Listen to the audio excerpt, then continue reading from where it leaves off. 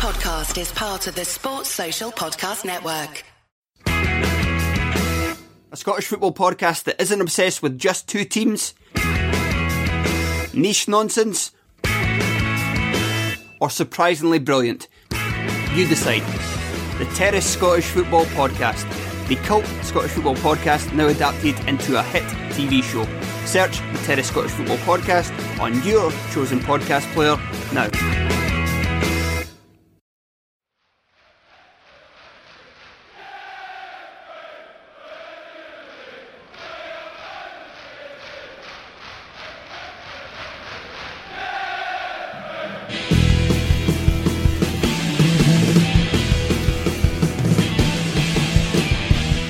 Hello and welcome to the Chels. Finally, after the endless weeks of internationals, we got back to it. Proper football.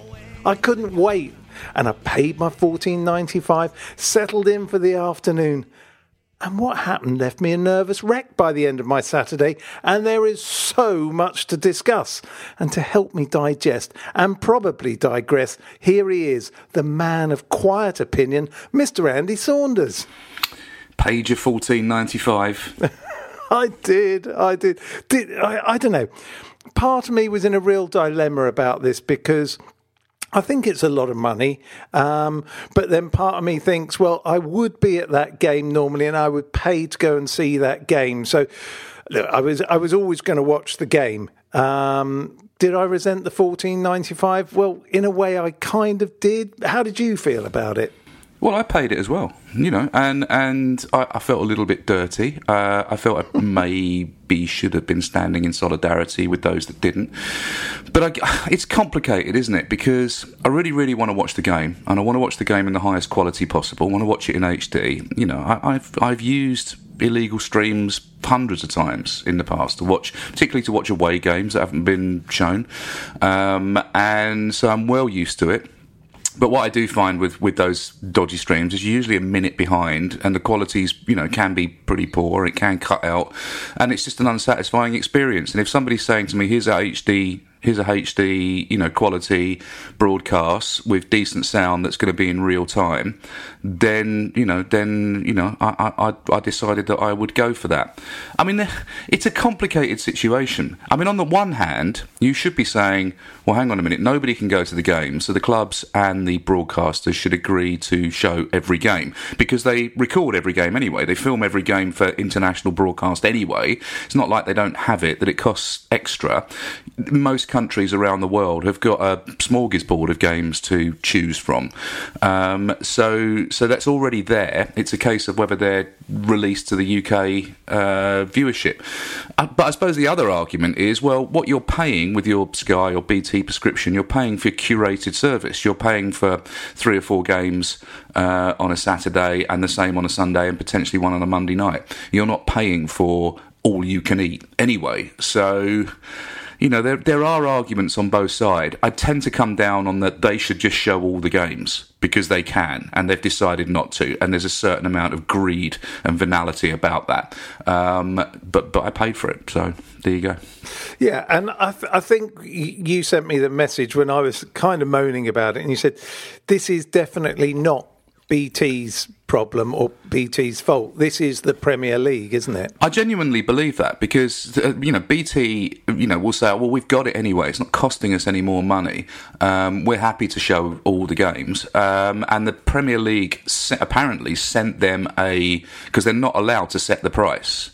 But they sent them what they called a kind of net price that they wanted to achieve. So they said, this is what we want out of it. So you add on top of that what it's going to cost you. But essentially it was the Premier League that said, we want some income from this, or we want some extra income from this. Okay, yeah, because what I didn't realise was there's been a movement. You talked about standing in solidarity with those who weren't watching it. I didn't even know it was an issue. Well, I think it's a choice. I think it's a choice. I don't think you can stand there and tell people not to do something. In the same way that people would be up in arms if you told them what to sing at a football match, or you told them how to behave at a football match. You can't then go and tell people that they can't watch a broadcast quality stream of their team. I think it's a personal choice. I do understand it. I would rather that it was free to anybody that had a subscription to one of those platforms anyway. I mean, I think if you ask me, I would say, yeah, of course we should do that. But I do think it's a choice, an individual choice. If you chose not to, all power to you. And if you chose to, then, like me, then I don't have a problem with that either. Is there a case that actually the money goes directly to your football club in these situations? Because that's what I was reading at the start, and then that sort of seemed to disappear at the conversation. Because for me, if I'm paying my $14.95 and in principle that is getting through to my club, I'd be a lot happier about it. Well, I think it's, as I said to you, the club that's asking for it. So yes, it's going to the club. But what's it going to the club for? To pay, the wages of some overinflated footballer? I'm never particularly happy about money going to the club anyway, because it just allows this ridiculous situation where footballers are hugely overpaid. And do you not think that actually, if they'd done like the Carabao Cup match that we had, they set that up quite nicely online so you could go and watch it, and it was like a tenner. Now, I think mentally, if something is a tenner or under or $9.95 or whatever, it doesn't feel ridiculously expensive, whereas $14.95 does. I just think the pricing is all wrong as well. Yeah, well, I think people think I'm already spending a fortune on Sky and BT. I'm already spending that money, and now you're asking me to pay on top for a service that I'm already paying for. I mean, I do get that. I understand that. And yes, I agree. If you're a millionaire club administrator sitting there, you're probably going, $14.95, that's nothing. I spend that on parking every day, is probably what they're thinking. But for somebody who's struggling at the moment, and lots of people are struggling with job security and with income because of the current situation, that's a lot of money. That's a lot of money out of the family pot. So I think that, I'm very, very sympathetic to it. And I just think that there needs to be some level of discussion and agreement between the clubs, the broadcasters and the fans as to what is a fair situation. Because I don't think it's fair. I mean, the fact that I paid for it doesn't mean I think it's fair. No, I'd agree with that. I would also say that at $14.95, the only people they are really trying to get to pay for that are the fans of those two clubs. There is no way on God's earth that anyone other than Sheffield United or Fulham fans are going to pay $14.95 to see their teams play. No. This is just not realistic. Whereas if things were, I don't know, $7.95 or something, maybe they'd get other people watching it. Maybe they'd get neutral supporters. But this, you go, yeah, you know what? I'll just watch, because let's not forget, the games have already been cherry-picked. So they are, niche games that aren't being covered on the whole. So you're only going to get the fans of the club. So I think it's kind of a blinkered way of doing it. The one thing they say is they're going to reevaluate every few weeks, and I think the next time they reevaluate is at the end of the month, because of course then they'll have to work out what to do with November's games.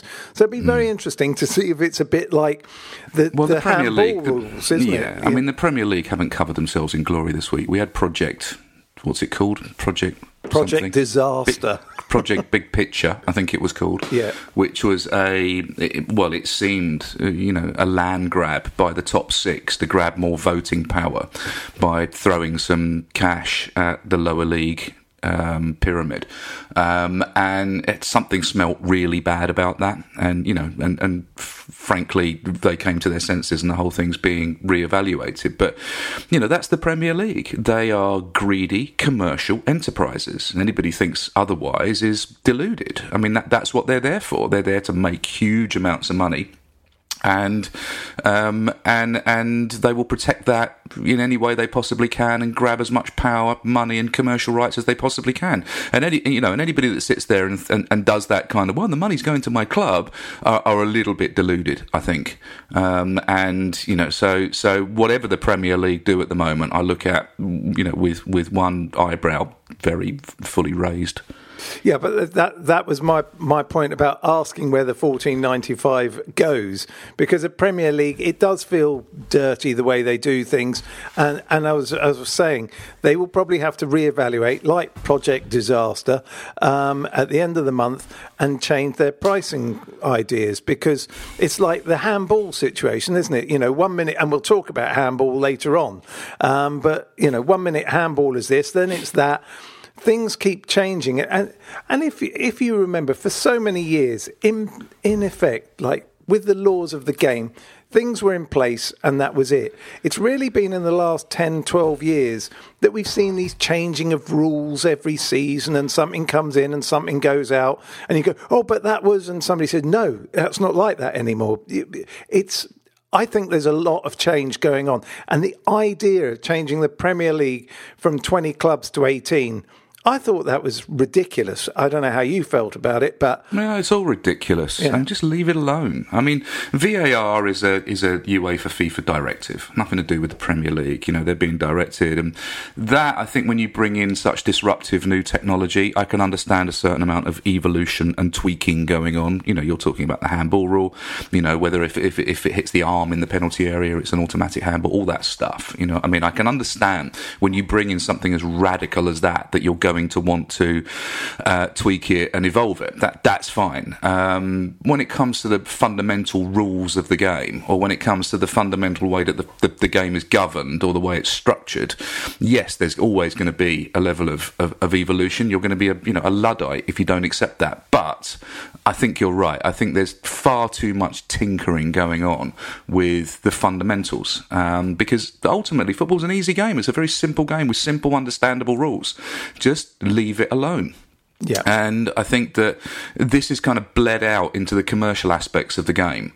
And nobody wants their football club to go bust, but the likelihood of a Chelsea, Arsenal, Liverpool, Man United, Tottenham or City going bust is minimal. It's absolutely minimal. These are global brands that will be bought by someone. The problems are in the lower parts of the league. That's where the problems are. We're already seeing clubs going to the wall, and I think we're in a catastrophic situation at the moment if something isn't done. And that's where the change needs to come. That's where the real radical thinking needs to come. Not with the top six. They're fine. Yeah, of course. It's the lower leagues. Funnily enough. Oh, hello. Is that an important call? Is it our No, that's next because guest? That's because I set my alarm for 11 a.m. But you made me do it earlier. Okay, that's my fault, everyone. It's your fault. I'm very, but at least Sunday morning. This is Sunday morning. It's very early. It's best to get these things out of the way. Funnily, the one thing I would say, you're talking about VAR there. I think we're all in agreement. We love VAR, especially after the Jordan Henderson goal was disallowed. VAR's my favourite thing today. Well, I mean, the thing about VAR, and listen, I don't want to have a massive discussion about it because no, but it just made me laugh. I know, and I've already said, to people, let's stop bitching and moaning about it. It is what it is, and there's no point having these 20-minute punditry conversations post game about VAR. It's here. It's not going to go away, and it is what it is. And particularly with offside is offside. It's the one immutable. If it's a millimetre, even if it is an armpit, as people keep saying, it's offside. There's no right, or there's no discussion there. Jurgen Klopp can say 10 people told me it wasn't offside. Well, the maths and the graphics say otherwise. If there is a millimetre offside, it's offside. There's no argument, and technology on that behalf is, you can't criticise it on that. The ball crossing the line and offside are two things that you can measure. Everything else is open to interpretation. The fouling and the handballs and the penalties and the red cards, that's down to interpretation. But offside and the ball crossing the line are not open to interpretation.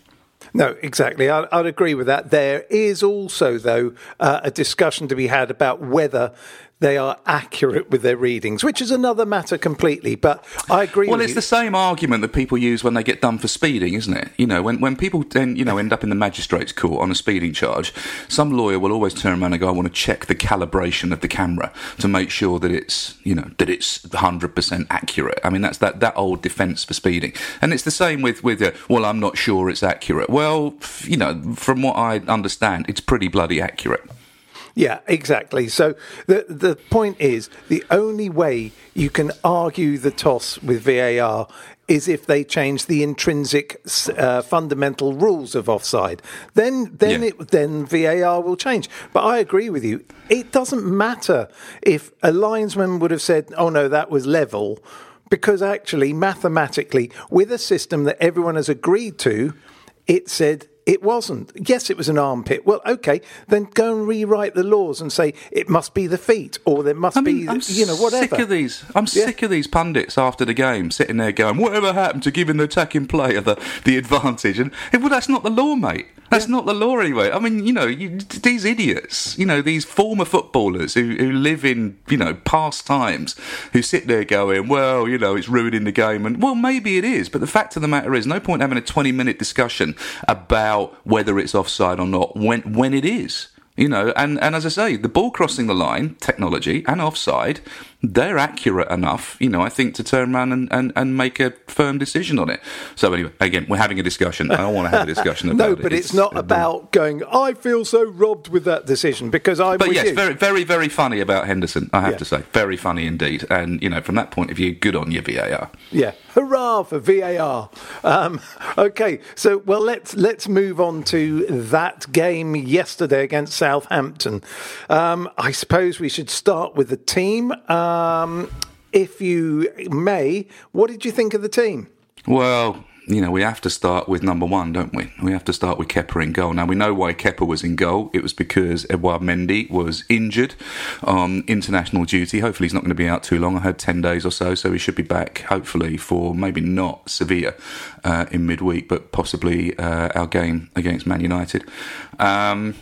So he was in goal, and I'm sure we'll come on and talk at length about him. Do we have to? As Azpilicueta preferred over Reece James. Centre-back pairing of Christensen and Zuma. Ben Chilwell at left-back. And then Jorginho, Kante, Pulisic making a start, which was great to see. Havertz, Mount and Werner. And Werner playing down the middle for the first time. So you looked at that team and you thought, yeah, okay, all right. I think that's okay. A little bit worried about Kepa being in goal, but otherwise, I think that's a pretty solid team. Should have enough to beat Southampton, and we started very well. Yeah, we did. It was look, we've got off to another flyer, which we've done quite a lot in the Frank reign, and then it seems to get worse and worse. But I suppose we've got to start by looking at the defence, because that is where everything rests. I'd like to just. A quote from Timo Werner yesterday in his after-match interview. He said, in Germany, we have a saying, the defence win titles. Is he right? Of course he's right. All great teams are built on defence. Whether it's the Arsenal team of the early 90s or Mourinho's Chelsea team of 2004, 2005. Great defences provide a platform to win games. There's absolutely no doubt about it. And I think that, yes, you could make an exception for anomalies like Barcelona, who are just, all-out attack. But even their pressing game, even their team pressing game was very, very good. They were very good at getting the ball back. And you could say the same about peak Man City as well. Liverpool only really became a championship contender a league contender when they bought Virgil van Dijk and a decent goalkeeper. And Trent Alexander-Arnold and Robertson came into the team with Gomez, and they suddenly had a back four that provided an insurance policy to allow those attacking players to move forward. What we have is really good attacking players and really good flowing football. And what we don't have is any solidity at the back, and we will win nothing until that's sorted. Okay, so here's my thought. My thought is that Frank Lampard, at this moment in time, has only one back four he trusts or potentially trusts. And if they're not fit or available, it becomes a lottery. So who's that? I think it's Aspi at the moment, and I'll go on to explain why. Silva, Zuma and Chilwell. We've already seen signs that Silva and Zuma seem to get on. Zuma, I think, is a much better player when he's got someone instructing him, telling him what to do. He will go and fetch, he will go and get stuck in, but he cannot be a leader. He goes quieter when he's not got someone like a Silva around him. I think Chilwell, well, we've already seen he's got the potential to be a really great left back for us. All potential at the moment. He's only played a couple of games. I think Reece James, once everyone in that back four is settled, and I'm already presuming Kepa is gone, Willie's gone, it'll be Mendy, and if it's not Mendy, we'll go and buy another one, because I just can't see. We'll go on to Kepa in a bit. But so I think once everyone is settled, Aspi will drop out and Reece James will come in and become the permanent right back.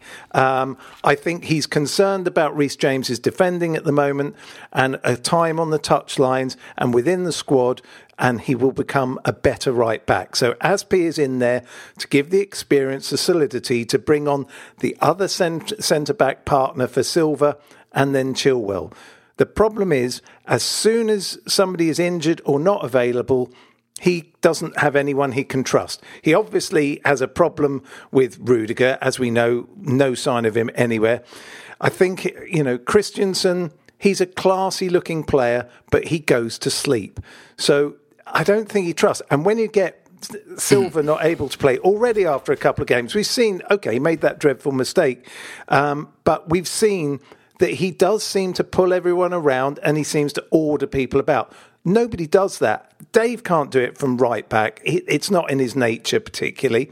It needs to be a quality centre-back. And Silva seems to be that man, probably for this season, going into next season while they try and work out how to address it. But that's my thought. I think we are struggling because Frank is struggling to trust other people. And I think there's also one other thing. With Kepa in goal, the defence makes mistakes even more because they're worried about what's happening behind you. Yeah, we've discussed that. I think that the problem I've got is that you've got Silva, who is a stopgap at best, just because of his age. He's just not going to be around for a particularly long time because he is an ageing veteran. Although I think he's proven to be, as you say, a very good steadying influence. Azpilicueta, again, not a young player, but defensively solid usually. Although not peak Aspi, hasn't been for a while. And I think you're probably right about Reece James transitioning into the permanent right back position. Chilwell, I think, is a given.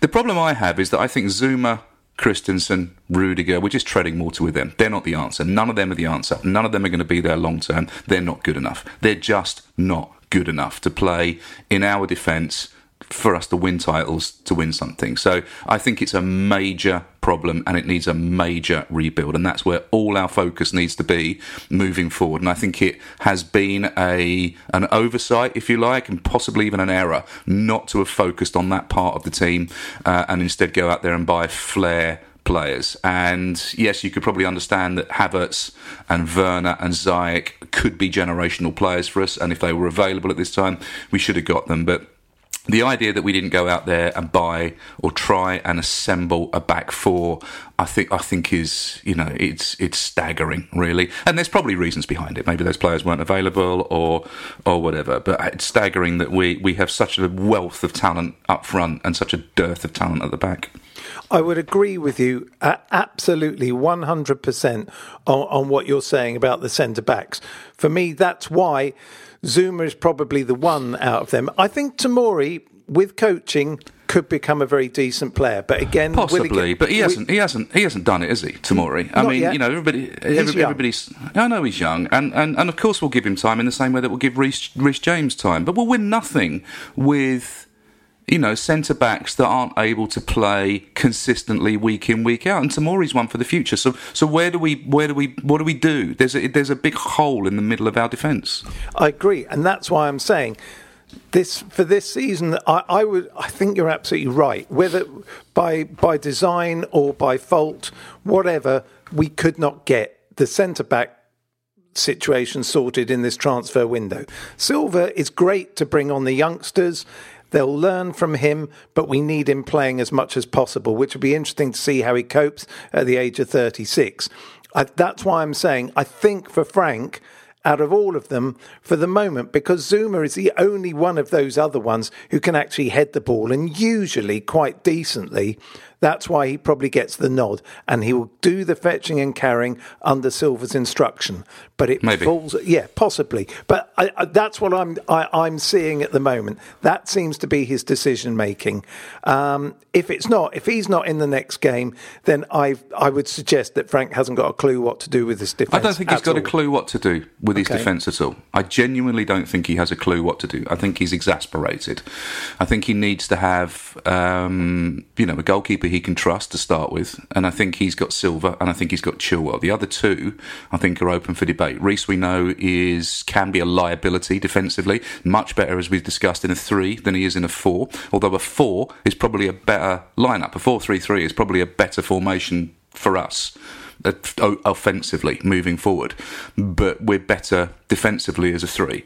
So it's a real quandary, and he's got to figure it out. But you know what? That's why he's paid millions of pounds. That's why he's been given the opportunity to do this. That's why he's at the top. It's on him. He has to make these decisions and figure it out, because that's what top managers do. I tell you what, I was thinking about this last night, and I think for Frank Lampard, no matter anything else, for me, this season defines whether he has got what it takes to be a manager anywhere. I think if he doesn't get through this season and get a certain amount of solidity and success with this team, he may never manage again. How long do you give him? I give him the season, unless it goes horribly wrong. Well, let's assume it goes horribly wrong. How long do you give him? Well, I mean, 4 or 5 games on the row without winning, no chance of top 4, out the Champions League at the group stages. How long do you give him? I give him till the new year. So Christmas? Yeah, we're just after, because there is no point ever bringing in a new manager for Christmas period. You know, you may be a dead man walking. So he's got till Christmas to demonstrate that the team that has been expensively assembled will play for him, that he's got the tactical nous to kind of shape that team, that he can bring the team with him and show some level of progress over that period. Yeah, I mean, I got a message from somebody last night who said, I fear that another manager would make this team winners quickly. So I think the pressure is on Frank from everybody, probably from himself as well. He knows the culture at Chelsea. He knows everyone's on your side until they're not. What you're saying is that it's the 18th of October today. You're basically saying he's got just over 2 months, or we sack him if he doesn't perform. Well, I'm saying the results have to be pretty disastrous. Personally, I would like to see him stay the whole season, run the whole course, and we'll see. But you will get an indicator of what's going on by Christmas, I would have suggested. And well, if you look at Chelsea Twitter yesterday, and you look at, I mean, there's a real disparity between the type of people that are calling for Frank's head and the type of people that aren't. And we won't go too much into that, because we've been over and over it about, everybody's entitled to their opinion. We have a very disparate global fan base, and I think that's great. The fact that we've got fans in countries all over the world who, make the effort to get up and watch it. I'm certainly not one of those match-going fans versus overseas fans. But what I am seeing is an awful lot of impatience among a certain type of fan who is a real lean-back fan, who doesn't really have the legacy and the history of the club, who just watches it like they would watch, any form of entertainment. And I'm just finding it a little bit frustrating, the whole kind of Frank out thing. I think there has to be a time limit, and that time limit has to be based on performance, because it's everybody says it's a performance-related job. I'm just wondering, in 2 months' time, whether he can shape this side to the level that people expect. Well, I fear for him. Yeah, absolutely. So if I ask you the question you asked me, which is if we have a string of 4 or 5 games that we lose, all the things that you said, how long do you give him? Probably the same. Yeah, and I think we get to the new year. We get to the transfer window in January, where we will be able to buy some defenders. Hopefully, even though there'll be no value in the market, there never is in January. And you say, and it would break my heart. You'd say to another manager, go out there and work with this team and make them amazing. Because we know we have an incredible striker. We know we have incredible wingers. We know we have in Havertz somebody that could be an incredible midfield player. And we have Mason Mount, who's, developing all the time. We have players in this team who can win things. We just don't have defenders who can. And it seems a mentality and a sense of game management that will carry us over the line. I mean, we didn't lose yesterday. No, that's but the thing to remember. Like it. But it really felt like it. I mean, we might as well have done if you'd have, taken the temperature of the mood of Chelsea fans, and certainly my mood afterwards. It felt like a huge loss, but we didn't lose, and we are, we're currently sitting in 6th. We're, what are we? 2 points off second. So we're not in a catastrophic situation at the moment, but it doesn't take long for everything to fall apart. If we've got some difficult games coming up, United, Spurs, we've got some really tough games coming up, and if we don't put performances in against those, for want of a better expression, top 6 teams, we don't put some level of performance to show that we can compete at that level, then I think questions have to be asked. And don't get me wrong, I'm not Frank out at all. Don't at me on that. I'm not Frank out. I want to give the guy as much time as possible, because I think that he is a great man manager. He attracts players, he can talk to players, he speaks their language, he can put his medals on the table, he has all the qualities of a great manager. You just need to be aware of the pressure that managing a top 6 aspirational, ambitious team brings with it. And do you not think that when you look at him in interview, he looks worn already? He doesn't look, shall we say, carefree anymore. He looks a bit haggard at the moment. I think it's huge pressure, isn't it?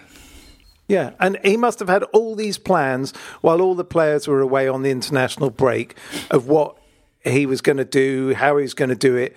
And of course, it all goes up in the air. Immediately, the moment Mendy's injured, immediately that Silva was in Peru with Brazil and wasn't going to be, ready in time for the weekend, it all goes wrong for him. And this is another thing. Sometimes you can be a lucky manager, sometimes you can be an unlucky manager.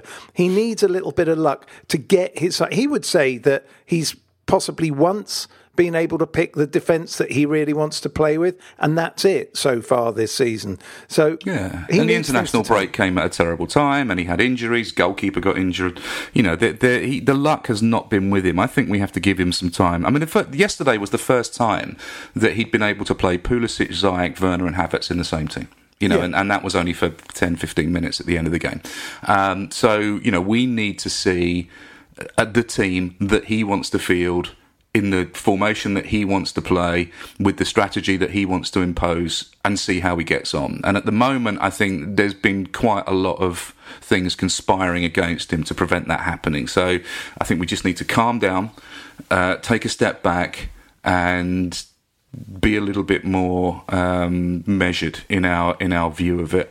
But still saying, just because you're Frank Lampard, you don't get a permanent free pass. You have to deliver. You have to show signs of progress. I'll take signs of progress. I mean, look, Chelsea have lost 1 of their last 9 Premier League games after losing 4 of the 7 before that. I mean, there's an element of progress in that, And the other thing as well, of course, Southampton have lost just 1 of their last away Premier League games, and they're the ultimate away side. I know we've talked about home and away and whether there's advantage, but there's something in that. Southampton are not a terrible team by any stretch of the imagination. It's no disgrace to get a draw against Southampton, who have played well this season. But should we have won with a 2-goal advantage? Absolutely. I mean, depressing on all sorts of levels, but we have to step back. We have to step back and look at this with a measured viewpoint. I totally agree with you again. And I would also say that we could have ended up losing that game. Another 5 minutes, and I reckon we could have lost that game. And can you imagine what Stamford Bridge would have been like? The atmosphere in that at that stage of the game yesterday, if everyone was there, I don't think it would have been a very pleasant place to be at all. No, it wouldn't have been. I mean, I think it would have been joyous after Timo Werner's first 2 goals. I think you would have seen, a real bounce around the stadium. But to, following the, silly mistake by Havertz to get caught in possession and concede the first goal, the awful, combination of play between Zouma and Kepa for the second, and to concede in injury time, to throw away 3 points, was just ludicrous. Yeah. Well, and I think people would have been exasperated. So yes, I mean, I think it was very, very frustrating all round. And frustrating is the word. But some of the comments I saw on social media last night from people who should know better, I just found astonishing, to be honest. OK, well, look, just before we go to the half-time break, and then when we come back, we're going to talk about the positives in the game. Well, actually, no, there's one other negative to talk about, but we'll get to that in a sec. Are we going to bother even talking about Kepa? Is it worth it? Is it not worth it? Should he have played? Shouldn't he have played? Do you want to go to the break, or do you want to talk about? No. That's what I'm saying. The one last thing before the break. I think it needs to be mentioned. I never expected to see Kepa back in a Chelsea shirt, to be honest, and I think he was only there by dint of Mendy being injured. I wasn't happy to see him on the on the starting team sheet. He made an error kicking the ball straight out, as he usually does, to a player early on in the game, and you thought, well, okay, that doesn't look great. He didn't look great coming for catches, and then I think the error. And I do put it at his door. Zuma's play was appalling. His back pass was poor. The fact that he stopped and didn't follow the ball in, I thought Zouma was shocking in that moment. But for Kepa not to have saved the situation at that point, I thought was unforgivable as well. And I just don't feel comfortable with him in goal. And he should never play for us again. He's for him as much as anything. I don't think he's happy. I don't think he's at this level. I think he needs to go somewhere else and rebuild his career and his confidence, because I just do not think that he has any kind of future with us at all. Well, strong words, and I'd say I have to agree. I don't like doing it, but I think we bought an absolute pup. I think we got absolutely mugged off. He's not the pedigree mongrel. He's a mongrel, not a pedigree dog. That's the problem. All right, look, I agree with you. Everything you say. For me, I would have been happier if he'd have come and taken out the Southampton player and knocked him flying and given a penalty away, more than the stop-start. And then when he went back, he tries to use his feet rather than diving at people's feet with his arms. He's just not good enough. He's not good enough. And, 70 million quid or whatever, let's put that to one side. Just look at the player. The player isn't good enough. He doesn't have the confidence. I don't think I've ever coated off an individual player like this for years and years and years. And I there's an element of I feel sorry for him, and that's why I say he needs to go, because I think for him, as much as anything, he needs to go, because at the moment it's painful to watch. To watch a player like him just go down the pan. And I think he just needs to go somewhere else, maybe to another country, and rebuild everything. And then we need to shake hands and part company. I agree. The last word from me on it is I do not understand how Frank picked him over Willie. I don't rate Willie particularly, but I do not understand it. And that's that. All right, well, look, we're going to go to the break, and then we'll come back. We'll have one more little slight discussion about certain things, and then we'll get all positive. We'll be back in a sec.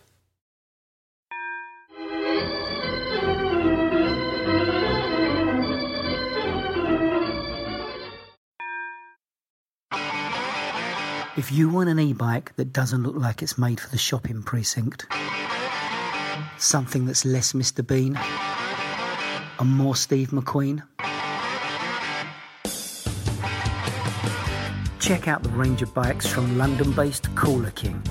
From dope 250-watt city bikes to Harley Bobber-inspired 750-watt beasts that can tear your face off while leaving your smile intact. Cooler Kings are made in limited numbers, yet highly affordable. Check them out now on the web at cooler.bike or find them on Instagram with hashtag CoolerKingBike.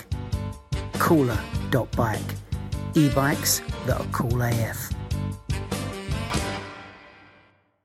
And we're back. All right, Andy, the last negative thing, because there's a lot of great positive things to take from the game, but the last negative thing is the midfield.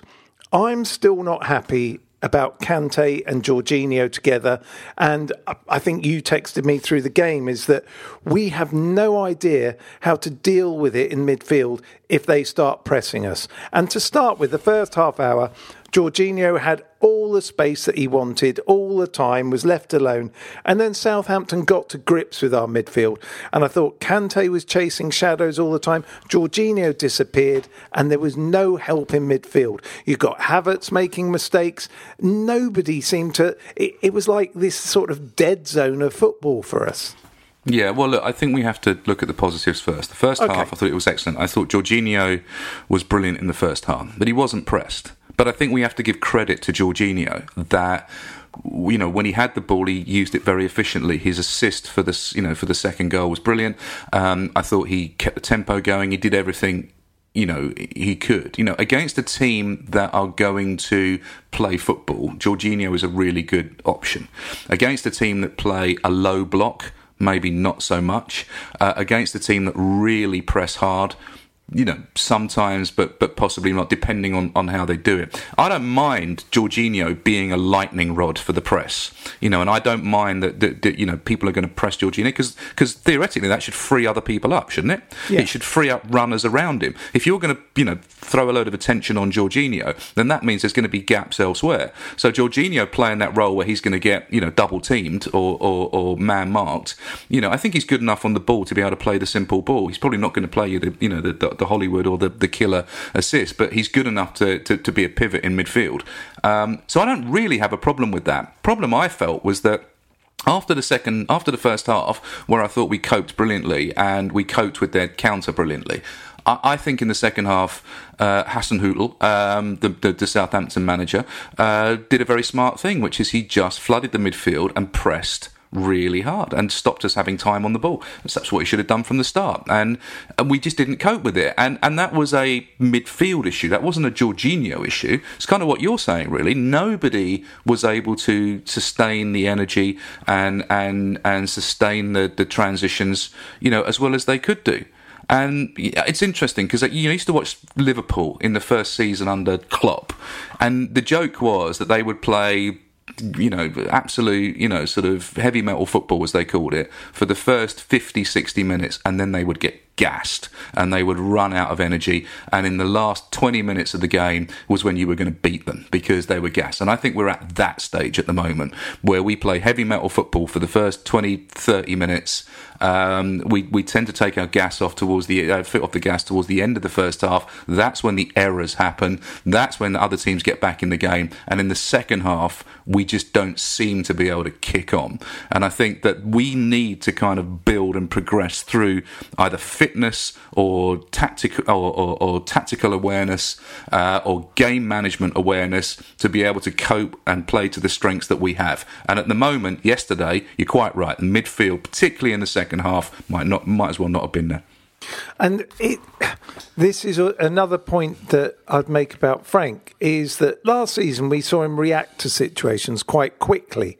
He didn't react to this. He didn't do anything to change that midfield particularly, not until he brought Reece James on when it was far too late to put him into a holding role. I was also concerned because I presume something was up with Kovacic because he wasn't even on the bench, although he did warm down with all the subs after the game. So, well, I think he probably had a difficult, probably had a 3-game international week, and we've got Sevilla on Tuesday, so that was probably the reason why he was rested. Look, I mean, I think that, bringing, taking Mason Mount off was interesting after 72 minutes. I'm not sure I would have done that. I wouldn't have taken his energy off the field. Yeah. I think that, possibly bringing Giroud on to provide a bit of stability up there would have been something that might have been a better option. Couldn't really see the point of bringing Reece James on at that point. I just thought there were some interesting decisions. I think Frank was lost. I think he was so shocked at how badly we played that he slightly lost the plot tactically. Yeah. And you know, we were hanging on it, as you quite rightly say, at the end. I mean, we had chances. We had chances, you know, throughout the game. I don't think there's any doubt that we're going to score a hatful of goals, that we're going to create the opportunities. The question is whether we're going to concede more. It's always going to be the question. So do you think that people like Kai Havertz will realise how bad his mistake was? Because I think he thought, I've got more time. I think it's the classic case of player comes from abroad where they're used to being able to do what he was trying to do in that situation in his own half, but he got absolutely swamped and he tried to react. It wasn't good enough. Kante couldn't get there to save it, and the first goal was scored. I think Havertz, and, you know, maybe I'll be proved wrong, I really hope not, but Havertz looks like the kind of player who will take that in and he will learn from that, because you don't get the time. Not in this league. No, I don't think any league presses as hard as the Premier League. I think it's shocking for players that come from other leagues how hard the press is in the Premier League. You know, Werner said himself, you know, that the difference between Germany and the UK or the Premier League is that there are no bad players. There is nobody other than elite players in those teams. You know, we look at the players in the Premier League and we say, well, he's not good enough and he's not good enough. But if you go pound for pound, player for player in every Premier League team, they're all good players. There's no weaknesses to the extent that there are in, say, Holland or Germany or France, or to a degree the lower levels of Spain, and certainly Italy. So I think that, you know, that he's coming to the realisation that he needs to think quicker, move the ball quicker. And you're right, I think he'll learn from it. Listen, I think that, you know, he's an astonishing player, and I think a hugely intelligent player. If he doesn't learn from it, I'll be completely flabbergasted. I'm sure he will. It was an error. People make errors. You know, as long as you don't keep making the same errors, I think you've got to just draw a line under it and move on. Scored a goal, you know, redeemed himself, and I thought, you know, in the first half particularly, absolutely bossed it. Yeah, I'd agree with that. I was a little bit confused again by one of Frank's decisions, in the fact that, for me, he played Mount and Pulisic out of position. Now, look, that was weird. Yeah, playing Pulisic on the right was weird. It was weird, and I wonder if that's not a touch of the Mourinho's about him. You know, when Jose used to go, I'm going to play this guy not where he normally plays, I'm going to play him over here because I know something better than you do. And it just felt contrary. It didn't make sense, especially after the positions they've been playing in, you know, last week. So Mason Mount for England and things. It was an odd decision, wasn't it? I mean, yeah, it was very odd, and I'm not quite sure what he was trying to achieve with that, apart from to maybe double bluff the opposition manager, who might have put a game plan in place for it. I mean, that's the only thing I can think, but I don't think he'll be doing that again. You know, Pulisic is brilliant on the left-hand side. Leave him on the left-hand side. Stop messing about with it. Yeah, I think there was also a part of it, because Mason Mount comes in so much from the left-hand side, it dragged players inside and leaves space for Chilwell to go down. But it doesn't make sense. We didn't make the most of Pulisic, who can be devastating from the left-hand side. It was an odd decision. Maybe my only thinking about this is, Frank's thinking is, these players are so good up front that it doesn't matter where I start them, because they'll be fluid. And so they'll rotate, they'll go where they want, they'll do it, they'll work it out between them. And maybe he left those decisions up to them. But I don't think it worked at all in that respect. It didn't work, and I don't think you do that with players that haven't played together enough. I mean, that's fine. If you want to do that, you know, halfway through the season or in season 2 when they've played together, you know, if it's Firmino, Mane, Salah, you know, or whatever combination of players that Liverpool have up front. I mean, they've played together long enough now that you can almost say, all right, start here, but be fluid in your play. These players haven't played together enough. They don't know each other well enough yet. They don't understand each other's strengths and weaknesses yet. I mean, so I just thought it was just a tactically naive thing to do. If it had worked, I guess we would have turned around and said that was a stroke of genius. But it didn't work, so you have to turn around and say it was tactically naive. So the positive things we should move on to, because what we're saying at the moment is we are questioning Frank's thoughts about goalkeeper, Frank's thoughts about defence, Frank's thoughts about midfield, and Frank's thoughts about up front. Okay, there were things that we can take out that were positive. One was playing Werner through the middle. He had the least touches of anybody in the whole match. I think it was 32 touches. And yet, he was responsible for 2 of the goals and setting up the third. He's looked great wherever he's played. He's looked to try and get in the game. But I thought he looked a different level playing through the middle. And for me, this is going to worry Tammy Abraham, I would have thought, and certainly worries Giroud. Giroud, I don't know, he will get 10 minutes here and there and maybe the odd cup game. But he looks right in the middle, doesn't he?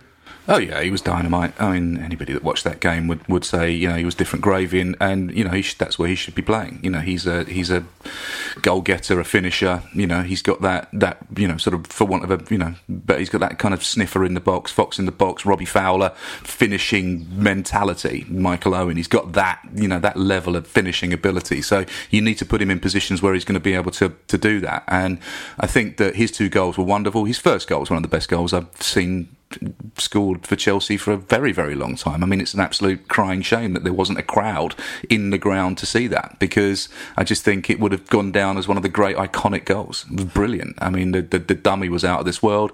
His ability to, you know, to shepherd it across the face of the 18-yard box and his finish were all brilliant. And his second goal, his awareness, his calmness. Look, I just think he's going to be a devastatingly brilliant player for us. He just needs everything to click around him for it to really go in. I was absolutely, you know, gobsmacked that he didn't get a hat-trick, you know, and could have done. So I just think that, yeah, if you look at positives out the game, he was it. Tammy being worried, good. I'm glad he's worried. Competition, raise your game. Giroud, I think he's realistic enough to know what his role in this squad is. His role is to come in as an impact sub, you know, to come in and close games out, to play in some of the lesser games. He knows that. He, you know, at his age, with his experience, he's not expecting to start every game. Tammy Abraham, well, he's just got to work harder. Just got to work harder. Simple as that.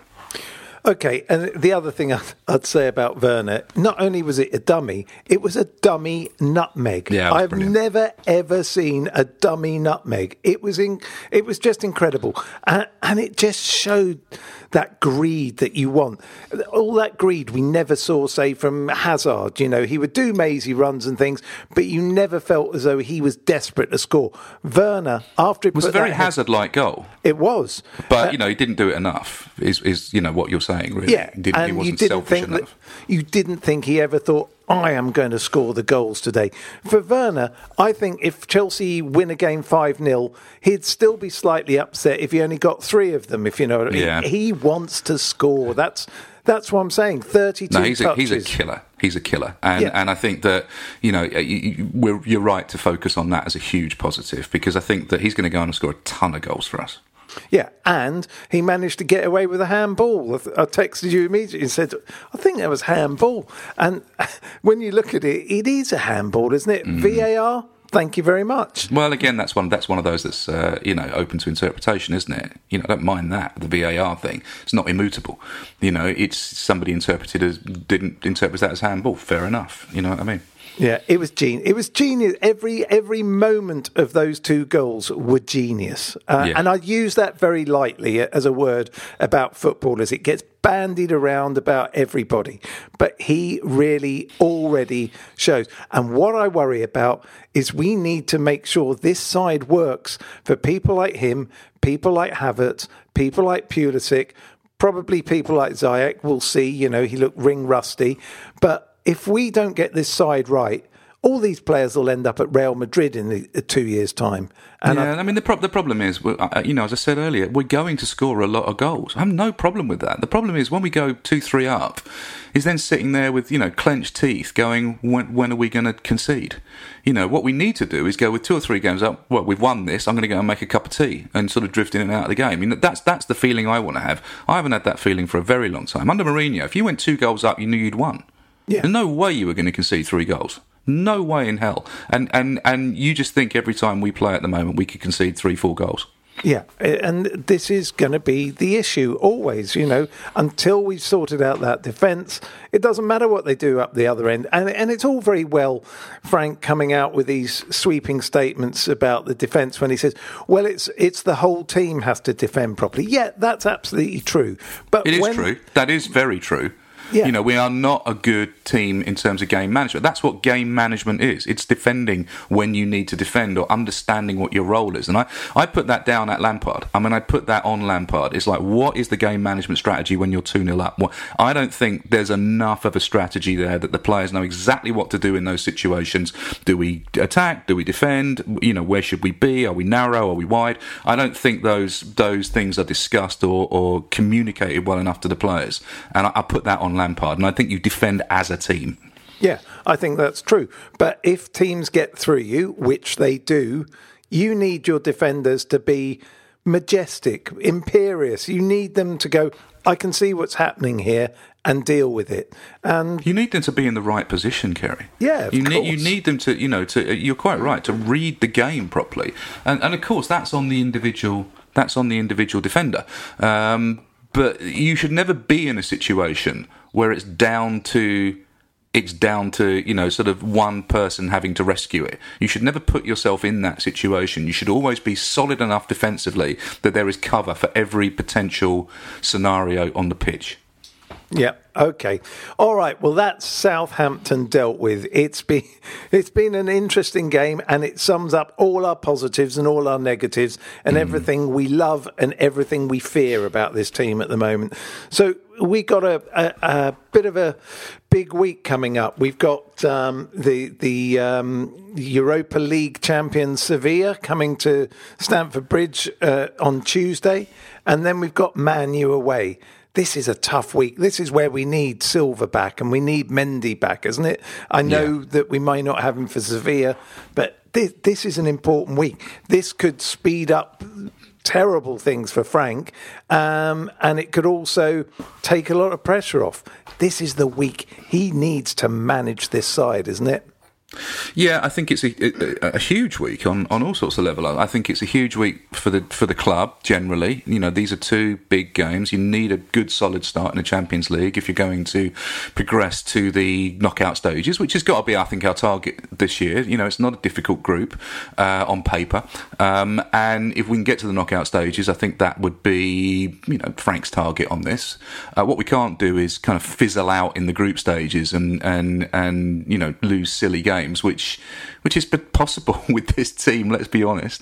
And Man United, who are not a great Man United team at the moment. I mean, they got a result yesterday, but they didn't look convincing. They're a team that I think are probably in a similar situation to us, with a manager that's learning, with a team that hasn't quite gelled at the moment. I think it's going to be a really important game, and there will be a lot of pressure, huge amount of pressure on Frank Lampard to get that right tactically, to pick the right team, and for individual players to perform. So I think it's a massive week for us. My fear is finding out that either Silva isn't up to it anymore, or that he gets injured and we have to keep on playing rocky defences. If that, then all bets are off. We would really be in big trouble. For the moment, we are relying on a 36-year-old to hold that team defensively together, along with a keeper behind him. All right, well, look... A keeper that's only played one game. Exactly, who we're still hoping is the new Messiah. Yeah, and so there's there's a lot of variables. I think the next podcast that we do next week is going to be really, really interesting, and it's going to be, I think it's going to be very binary. We're either going to be really happy and pleased that progress is being made, or we're going to be really having to look hard at the role of Frank Lampard and certain members of this team. Yeah, I think you're absolutely right. I think it's going to be a real litmus test next week. So, yeah. All right. Well, look, let me have your predictions then for these two difficult games. I think we can beat both of these teams.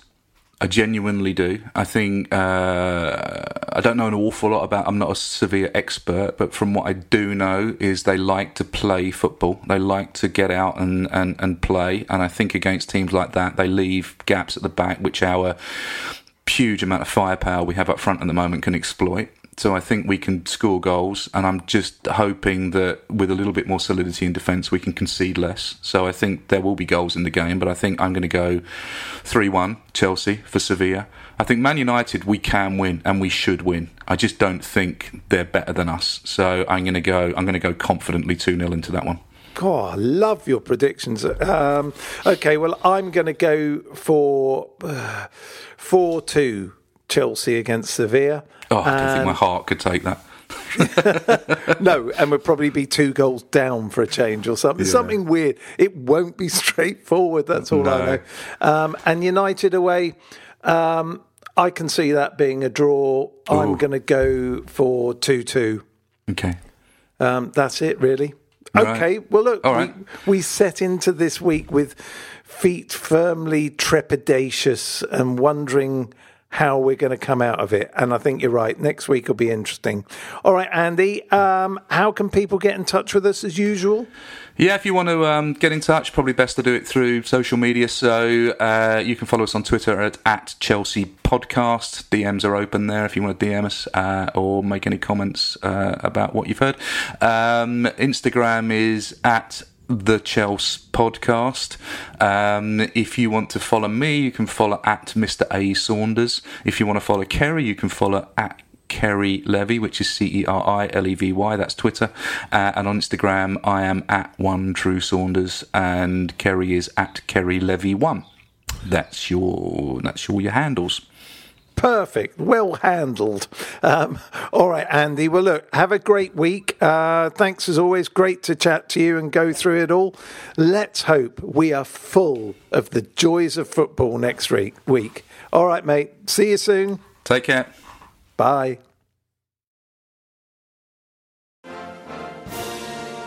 Wasn't that a great podcast? Now, if you've got 90 seconds spare in your day, come and listen to ours. It's called What Has He Said Now? And is available wherever you got this podcast. You're going to lose a number of people to the flu. This is a Playback Media production. Get all the associated links for this podcast at chelseapodcast.net. Sports Social Podcast Network.